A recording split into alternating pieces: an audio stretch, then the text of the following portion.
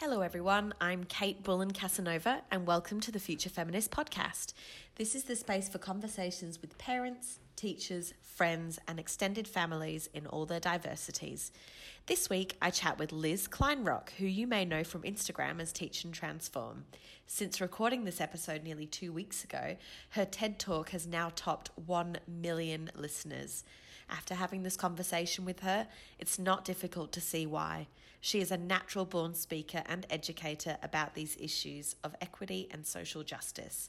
We spoke about her journey to teaching, her work as the diversity coordinator for her school, and how she navigates the relationships with families of her students, especially when they may have different values on a topic. It takes a village to raise a feminist child, so welcome to the village. Enjoy. Hello, Liz. Welcome to the Future Feminist Podcast. Thank you so much for joining me today. Thank you so much for having me, all the way from Australia. So exciting. Yes, it was quite difficult to organize the time because I was like, okay, which time zone are you in? Which time zone am I in? And it's just like, but I'm glad that we finally found a time that worked for both of us. Yeah, so, could you please start by introducing yourself? My name is Liz Kleinrock. I am an educator based in Los Angeles, California. My work has been particularly around equity and social justice, really breaking down seemingly divisive and taboo topics with students. And a lot of my work these days has shifted towards educator and adult education as well. Thank you. I found you through your Instagram, which is Teach and Transform, and I will definitely obviously be linking that in the show notes, where your Instagram just kind of exploded, and now you're up to nearly like 30,000 followers. So I think we'll get into that as well, because I want to ask you about using Instagram as a tool for change as well. I think maybe where I want to start from is why? How? What was this? Was there a particular, that's a big question, but was there a particular spark or something? Did you always know that you were going to go into teaching and this kind of thing? No, definitely not. It's funny. My dad likes to bring this up because we were maybe like 12 and we were having dinner on vacation, and I made a list of all the jobs that I wanted to maybe have when I grew up. And I'll just tell you now, like, teaching was definitely not on that list. It had things like professional soccer player and like concert flautist and things like totally random things that no, a teacher was not on it. I definitely did not know that this was going to be in the cards for me.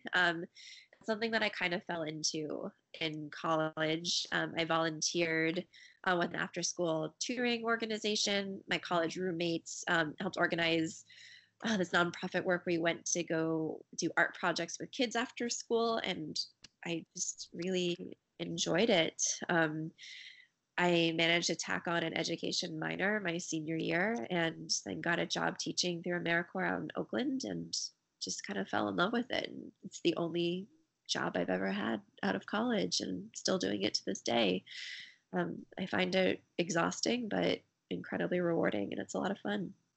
So you've got a lot of experience with various different age ranges, haven't you, from K to 12? Oh, I've taught first through fifth grades. But I think I saw that you've done a lot of curriculum building for like a wide. Yes, that's right. Okay. So what age group are you teaching at the moment? At the moment, I co-teach a third grade class. So I'm actually in the classroom 3 days a week. I have a co-teacher who's there the other 2 days. And the 2 days that I'm out, I am my school's diversity coordinator. Oh, wow. Okay. So I think maybe we'll just start with TED Talk, which is very exciting. It's just gone up a couple of weeks ago, right? Yeah. And now I checked this morning and it's already up to more than 800,000 views. Could you tell us a little bit about the TED conference where you were speaking at? So it was titled Education Everywhere, wasn't it? Yeah, it was a really amazing opportunity. They contacted me after this poster I did about consent with my class went viral in like October this past year. So I was one of 6 speakers, and everybody was addressing education through a different lens. The people I was with were absolutely amazing. Like, I wish I could have been in the audience for the whole thing. But yeah, I just feel really privileged to have been a part of that. And it's, very gratifying that this work has resonated with so many people. It's absolutely fantastic. I wanted more. I think it's only about 12 minutes, and I was like, keep going, please keep going. So I think it was titled How to Teach Kids About Taboo Topics, and you begin the talk by kind of giving a bit of context to a discussion with racism about some of your students, 9 and 10-year-olds, and something that a student who we've called Abby had said. Obviously, people will go and watch the TED Talk immediately after listening to this podcast, but if you could just give us like a brief snapshot of what that situation was. Yeah, so we were I was teaching 4th grade, so my students were a year or two older than my current class. And when we start new units, pretty much about anything, I like to begin by doing these charts. They're called KWL charts. You divide them into 3 sections, like what do you know about a topic, what do you want to know, what have you learned? And then you like compile your understandings throughout the lesson or the units. And so we were listing questions that we had about race. And one of my kids asked, why are some people racist? And the student volunteered her answer. Maybe some people don't like Black people because their skin is the color of poop. As you can imagine, that was not the most comfortable situation, but rather than panicking or just yelling at her, tried to turn it into this teachable moment that would spark a conversation about why people have had racist tendencies and what's the purpose of discussing racism in schools. It's to educate ourselves, to understand why these things are harmful and to make sure they don't happen again, but also to give kids the language to be able to hold a conversation about race rather than them growing up to be all those people who are, leaving nasty comments for each other on the comment section of newspaper articles. I want my kids to grow up to be literate in these topics and to be able to engage rather than just yelling. Yeah, I really liked what you said was the first step towards these kinds of conversations is about building a common language so that there's like a bank of definitions that kids know that they're talking about, that everybody's on the same page. And I really liked what you said about when you're talking about equity with kids, you're not telling them what to think, you're giving them tools and resources to learn how to think. Because I think this is one of these conversations that I've seen come up, certainly in the Australian media, in terms of people, particularly left-leaning people, are accused of having agendas in schools and teaching kids about things that they are too young for or that kind of thing. And I'm wondering if you've come up with, what situations you've come up against with people questioning an agenda of an issue that you might be talking about with your kids. I would say that a way that I try to be very careful about that, because I don't want to be the teacher just standing up in front of the class, like giving them their own opinions and beliefs, is to really try to guide a lot of these students through an inquiry process. Like I mentioned, letting kids ask questions, and oftentimes their questions are really what drive our study, our understanding, like, okay, these are the things that we're coming in knowing and understanding already, and these are wonderings that we still have about this topic or about this issue. So in my role, it's more of a facilitator rather than, that analogy about teachers are there to like fill their students' empty heads with knowledge. Like that's not the case at all. Yeah. Kids are coming in with so much knowledge and understanding. Like in one of my classes, we were doing a lesson about people experiencing homelessness in Los Angeles. It's a huge problem here. And I had a kid who would routinely say, well, my parents say that people are homeless because they're lazy and they should just get jobs. And I think teachers and people, like my students in those situations, would yell at them and say, like, that's not nice. That's like really mean. That's not true. But I would rather ask them, that's really interesting. I'm curious why you think that. And to really have them walk through that process to understand, like, okay, like, where are, your biases coming from? Like, what information have you been given? How are you processing it? And I'm not telling you it's right or it's wrong, but then let's look at, information from lots of different perspectives and see, do you still feel the same way afterwards, or do you feel differently? In that kind of situation where someone says about, oh, well, my mum says this, and, this is also one of the things that you talk about in your TED Talk, is that it's such a minefield teaching these kinds of topics, because what happens when parents or families have different opinions to you on this kind of thing.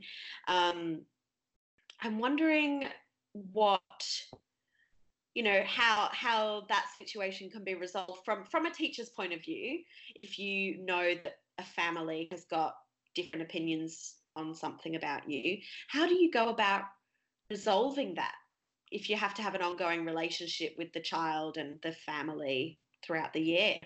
Yeah, I mean, you can always do things to be proactive. I find that in the past, I've had a very small number of families voice concerns, but interestingly, they've all had the same concern, and it's all been about gender expression and LGBTQ perspectives. And in all the cases, the families are coming from a more religious background. And I think for certain cases, like, it's really important to understand why parents might have concerns. Like, if you understand where the concern's coming from, you can better address it and create transparency and trust. But I've also found, like, with certain types of conversations and beliefs, like, you might just not see eye to eye, and there just might not be closure in those situations. And as frustrating as that might feel, sometimes that's just the way it is. Like, if parents are coming in saying, we believe this about our religion, I know that I'm already fighting an uphill battle. I present it from a lens of equity and inclusion and representation, and the fact that there are students and staff members and families in our communities who identify as LGBTQ. And it's really about providing support for all families and all kids to feel seen and respected in school. From a teacher standpoint, that is what I can say, and that is what I can do. I've had families say, well, I would like my kid to not be included. The parent is the parent, and I might walk away feeling really frustrated. But, in those cases also, like, well, we already read the book, so. Too late. Yeah, and I guess in that kind of situation, the child is literally getting lots of different opinions, and that's good for them anyway, because they've got the classroom and their peers, and then they've also got the families, and they'll kind of make up their own mind in the end. I'm wondering if at the beginning of an academic year, when you get a brand new cohort of students, what are the kinds of processes that you go through to get to know all the kids and know all their families and things like that, so that you've kind of got a picture in your head of what kind of group you're working with that year? Yeah, I try to do a lot of outreach at the beginning of the school year. I have a pretty extensive survey that I send to families to just try to collect some information about kids' interests, about, access to technology, what was their last school year like, as much information as I can gain from their families and parents and caregivers, but also how families respond to those questions also tells me a lot about how they communicate and what types of engagement or baggage that they might be coming into school with. Like, one of my favorite questions to ask parents and caregivers is talk about what third grade was like for you when you were a kid. And I have had some adults write like an essay about, I had this teacher and like they were so mean to me and I felt this way and I just felt really unsuccessful. And those answers are so telling. And I think like the more information you can get like that, the better. It just gives me the snapshot of where families are coming from. And the same thing with students. We do a lot of like identity mapping and sharing about who we are and our interests outside of school. Um, in the past, like when I taught young people, we did like a bio bag where you like brought in a certain number of objects or pictures to represent who you are. These days, I like a book introduction, so the kids bring in a book that means something to them or reflects them in a certain way, and then you talk about it and write about it. That way, I kind of get this little snapshot of like all of my kids in the first couple of days. But I think a really big part of it is also for teachers like being able and willing to share who you are with your students. Like if I'm going to have them do an introductory project, like I'm also going to do it. I want them to know me as a person, like as a human. Because when I was a kid, I assumed that my teachers like lived at school, and if I saw them in the student, were weird and really confusing. And like when my family in town, they come visit my class. Like every single class I've had has met my parents. My classes for the past years have met my partner. Like there are things about my life that I really want to be able to share with them so they actually know me for who I am too. And hopefully that builds that mutual trust and respect. That's so important. These surveys that you do at the beginning of the year. This is not something that's prescribed by the school or anything like that. This is just something that you do. Yeah. And I think there's a few other teachers that I follow on Instagram. I believe her name is Asmahan. Her handle used to be Teaching with Sugar and Spice. Oh yeah, she's awesome. Yeah. And I remember her uploading taking a picture of a form on her Instagram stories that she was giving out to her families to fill out. And one of the questions on there was like asking what religious festivals your child, like you as a family, celebrate so that they can be included in the classroom. And I really loved that. And I'm wondering, between you and Asmahan and other teachers in this kind of anti-bias education sector, do you think that education as a whole is moving forward in this kind of direction, or do you think it's really just depends on like what kind of teacher you get? Like what kind of teacher your child gets? What do you think? I live and teach in Los Angeles, California, which is one of the most, liberal, progressive places in the United States. But I do see trends overall, at least gravitating towards things like social emotional learning, which I think is a step in that direction. I see more requests for teachers and schools about curriculum and resources when tackling issues around equity or inclusion or diversity. I think the visibility of a lot of these issues in the media has made people realize we need to start younger. We need to start with children because they're already having these questions and these conversations. And oftentimes schools, are just microcosms of the community at large. And so if you're having, for example, racial issues play out in your community, chances are they're coming up in school as well.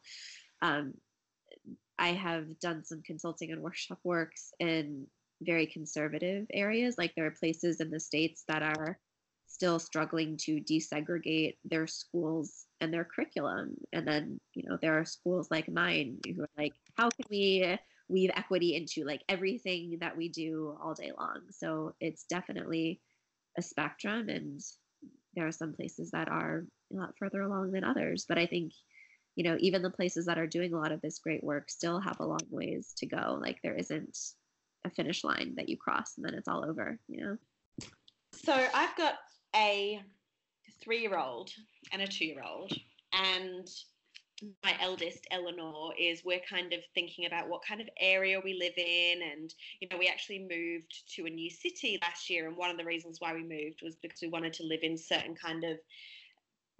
a more progressive area, because we know that affects the schools and things like that. But perhaps for families or parents that do find themselves with a school or a teacher that isn't as far along in their in this kind of journey, what are some ways that you might suggest that parents can approach their child's teacher and ask about these kinds of things? I think just like what you said, asking is a really great place to start. I think in any situation, going in from a place of curiosity and seeking to understand is going to set you up for success compared to if you walk in like with a very, accusatory uh, Yeah. approach. Um, I would suggest, like, for example, I got a question emailed to me a couple of days ago from a parent I've never met before who was concerned that her child is a child of color in a predominantly white school, and the school hadn't even acknowledged Black History Month, which is February in the United States. Mm.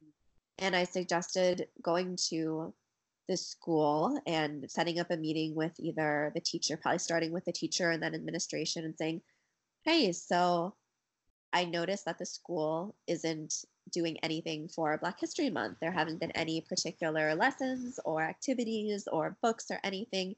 And I'm just curious why you made that decision. And I'm also curious what you are doing to support your students of color. So just asking those questions, I think, really sheds light on those types of gaps that might be present, but also place the accountability on the leadership of the community. Say, hey, I'm bringing to your attention something that I think is missing. And I'm curious what your thoughts are and what you're planning to do about it, rather than storming in and saying, I'm not doing this, you're not doing that, answer to me. But coming from a place, like I said, of understanding and then having follow-up questions saying, okay, well, it seems like this wasn't something that really appeared to be a high priority for you. I'm curious how you might think that reflects upon your students of color and your families of color. And I'm wondering if you know much about the data that shows to support that representation has a really strong impact on how comfortable and secure students of color feel in school. And really trying to lead from those places of understanding. Yeah, I really love that. That asking the question, what plans have you got in place to support students of color? And because maybe they've got something in the works. I don't think Black History Month is really celebrated in Australia, but there are, kind of key points throughout the year in terms of NAIDOC Week, celebrating our Indigenous and Torres Strait Islander peoples. And so a lot of schools and community organisations do things around that. So, even in the couple of months leading up to it, perhaps something that parents can do is going, okay, so NAIDOC's coming up. So what are your plans? And if there aren't any plans, can I get involved? Yeah. There's actually another video that I saw that I think I'm definitely going to link in the show notes because I loved it. And you'll know exactly which one I'm about to say. Miss Liz's Allies. Yeah. I absolutely loved it. And I think it's one thing for like adults and parents and teachers to have all these kinds of discussions, but actually hearing it from the mouths of those students, like 8 and 9-year-olds in the video, that was another thing. Because I think back to myself at that age, and I'm like, I definitely did not I'm sure I would have been capable, but I definitely did not have that language. Could you tell us perhaps how did that video come to be? Sure. Oh man. And when I got the TED Talk offer, I was just like, I just wish I could bring students and be like, you should just be on stage and talk, and hopefully the work will just speak for itself. My kids are amazing. So that video was taken 2 years ago. I was teaching 4th grade. It was just after the 2016 election. And say like LA is a very liberal leaning city. My students were not particularly thrilled with the outcome of the election. And a lot of the other things that had been happening in the media, especially the language around immigrants, found women, things that our current president have said about historically marginalized groups of people. And I think that there's this big feeling of frustration that can happen if you're a kid or if you're just a citizen. Um, this feeling of helplessness and wanting to do something and take action and not really know what kind of an impact you can make if you're just 9 or 10 years old. Um, so I came up with this unit that went hand in hand with a reader's workshop unit we were doing on Number the Stars, which is a book about this Danish family who helps their one of their friends' daughters who's Jewish escape during the Holocaust, and came up with this unit about what does it mean to be an ally, what does it mean to advocate for others, and what does it also mean to be a bystander, and how can you move from like a bystander mentality to one of advocating and speaking up for and helping other people. Now it's so funny, like our language changes so much. I think if I could go back and redo it, I would nix the word ally and put in the word accomplice instead. This idea of like, even giving up like your own protections in order to work for and work with other people. So I wanted to empower my students. I wanted them to examine ways that people had used their privilege in the past, even if it came at great risk to them, in order to speak up and help others. So we looked at different historical cases. We looked at Danish citizens. The country of Denmark helped so many Jewish people escape during the Holocaust. They didn't have to, it was something they knew it was the right thing to do. We studied white abolitionists during times when enslavement was legal in the United States. People who helped enslaved people escape to the north or cross the border. And then we looked at modern day examples where people across different subgroups or identities stood up for each other. We looked at even kids who had taught each other American Sign Language to support deaf classmates, and Jewish and Christian communities coming together to lift up, Muslim communities where their neighborhood mosque had been defaced and things like that. And then looked at our own school community and thinking about what can we as students and individuals do to make our school a more inclusive and welcoming place for everybody. So the team over at Fluid, they actually came in and just filmed this lesson while you were teaching this and reading the book. And it was great to see so many kids talking about, there's one child who says that they used to be a bystander because they thought that it didn't involve them. But then they realized that they thought it wasn't their business. And that's one of the phrases that I think you use in the video as well. And then something happened and they learned that they needed to stand up for this other person, even when it didn't directly affect them. And it was so great hearing the kids explain the difference between ally, advocate, and bystander. And I was like, I would not have known what those words meant at that age. And it's so good to see the kids, like you said, standing up for each other across different intersections. But what I'm wondering is, has there been a situation in the classroom where perhaps you're talking about like gender stereotyping and your great whiteboard that you've got about the stereotypes for genders? I'm wondering if there may have been an example where you're talking about one particular thing and then like an intersecting issue has come up in the classroom, for example, talking about gender, and then, actually the topic of white feminism has come up. And how do you kind of stay on track with the lesson, but also like explaining that all of these things are interconnected? Wow, that's a good question. I haven't had an example like the one you just gave, but I found with certain students who are perhaps more aware of current events will always ask questions about topics that I might not have planned on bringing up. I might not be planning to bring them up in class. Right.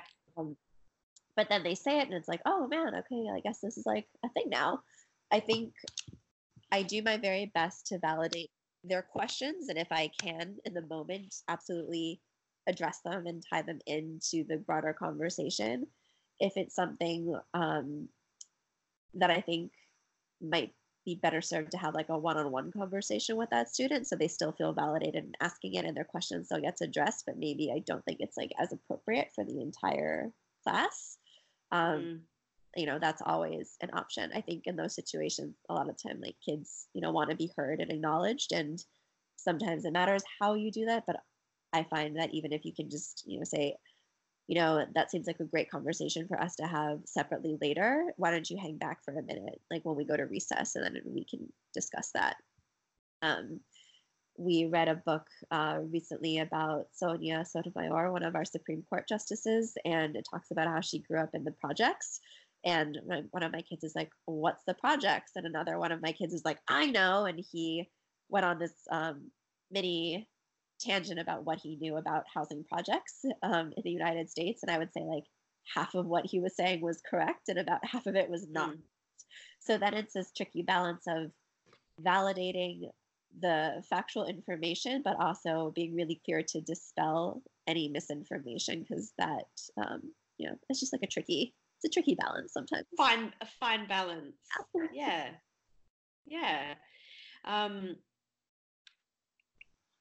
Just moving out of the classroom, like in a broader sense, I also saw that you are on the advisory board for Teaching Tolerance. And I hadn't heard, I mean, I guess they're an American organization. I hadn't heard of them. And so I went on their website and it was so amazing. And I think that definitely more parents need to know about this, even not in America, because, you know, I'm sure that there must be something like this that exists in Australia and I want to get involved with it. Could you tell us a little bit about Teaching Tolerance and how you came to be involved in that?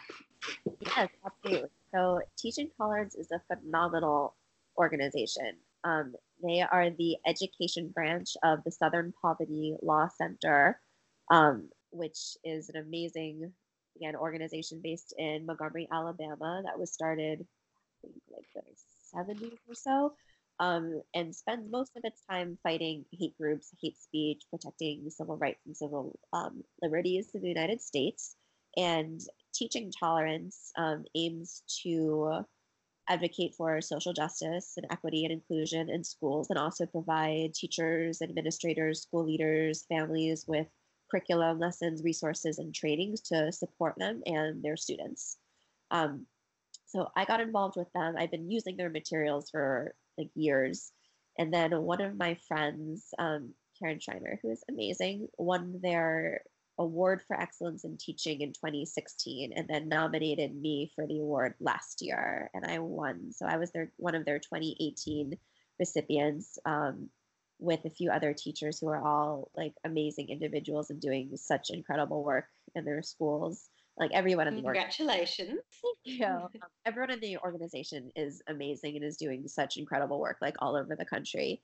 And so I can participate in their advisory board meetings, which are held in the summers in Alabama. And it's an amazing organization. The people who are in it are just so dedicated to making this work accessible for teachers everywhere. Like I feel so lucky and so privileged to be a part of it. You mentioned at the very beginning of our chat that you were also the diversity coordinator for your school. And so you said that was 3 days in the classroom and then 2 days in this diversity coordinator role. And I'm wondering what's the day in the life of that kind of role? Do all schools have it, or is that just something that your school has? And what kind of stuff do you get to do? Most schools do not have this. Right. It's a brand new role. I'm the first person in my school to have it. It was something that I really advocated for. My school is pretty amazing. We say we have 3 strands of DNA to our school. We have academics, social emotional learning, and difference and inclusion. So the fact that equity work is being held at the same importance as academics, I think, says a lot about my school community. That work is very broad, it's very abstract, and it seemed like it would be really helpful to have a point person for some of the organization, particularly around supporting teachers with that work and what it looks like in the classroom. Every day I'm in it is a little bit different. Some of the things have been direct, like community organizing, like organizing our Mix It Up at Lunch Day, something that Teaching Tolerance does, where they provide resources for schools to group students differently, just like for a 1 day a year, and have kids across different grades and classes eat lunch together and just make friends and build community. So I organize that. I organize a community day of service learning for the entire school, like TK through fifth grade. Wow. Representatives of different nonprofits come in to talk to all of our students about different ways to get involved in the community. Because I think a lot of kids, when they think of community service, just think of like, picking up trash and like donating clothes. But, depending on what your interests and passions are, there's so many ways to give back. And right now, kind of pivoting to look at our next school year. So, like, what kinds of trainings and professional development do our teachers need to support them in difference and inclusion work? And then also grade level and teacher specific coaching. So, are you struggling to write lesson plans about these topics or to teach with this particular lens?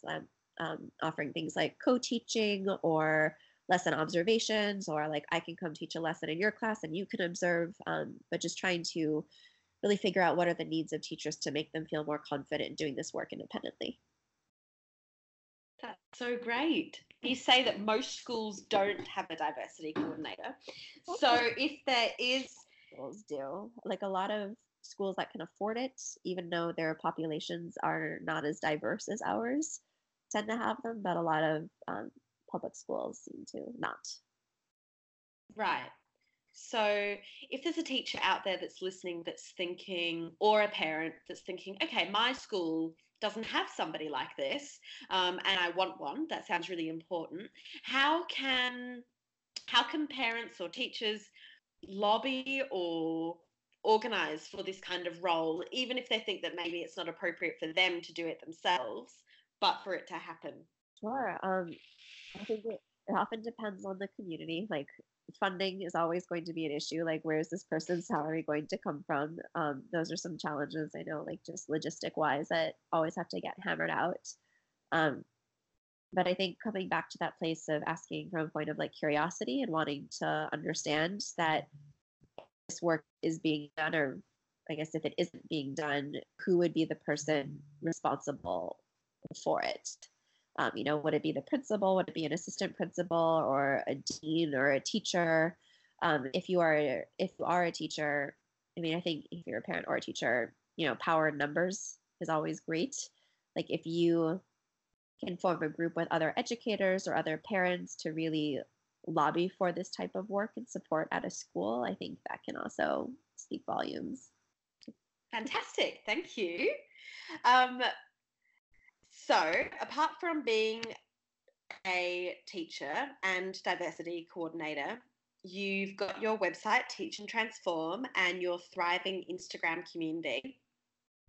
On your website, you've got resources and blogs and reading lists and things like that. So I'll be linking all of those in the show notes. What do you think made you take that kind of next step to take it onto Instagram and create that social change through there? I'm really fascinated by the, social media gets such a bad rap, but actually it can be such a powerful tool for creating connections and social change, around these kinds of issues. And I'm wondering how you kind of got started. Well, for a number of years, I kind of had sprinkled in some posts about teaching and student work and things like that in my personal social media, and kind of figured, A, I would like to have some sort of portfolio where I can keep all of it, and two, man, I bet a bunch of my friends and family are not interested in what I'm doing in my classroom. So I really compartmentalize that a little bit. But also just like really seek a community. It was amazing how quickly I realized that there are other teachers everywhere who are doing this work, often alone. And just knowing that you are not alone in this work was, incredibly powerful and uplifting. Like there are such amazing teachers out there who are doing such amazing things with their students and their schools. And I consider Instagram like a type of professional development. Like if I go in for 5 minutes, I learn multiple things. And the way that it's formatted, I really prefer it to Twitter because I think it's nice to be able to have a visual. You're not confined with a character count. And also with Instagram stories, like, you can talk through things, you can explain things, and you can take questions and stuff like that. I find it to be really interactive. So that was Liz Kleinrock. I honestly can't thank Liz enough for her time in chatting with me. As the first teacher to join me on the podcast, it was so valuable to have that discussion. I hope that you, as parents and teachers, have found a lot of value in this episode too. You can find links to Liz's website, Instagram, TED Talk, and lots of other things we talked about in the show notes. See you next time.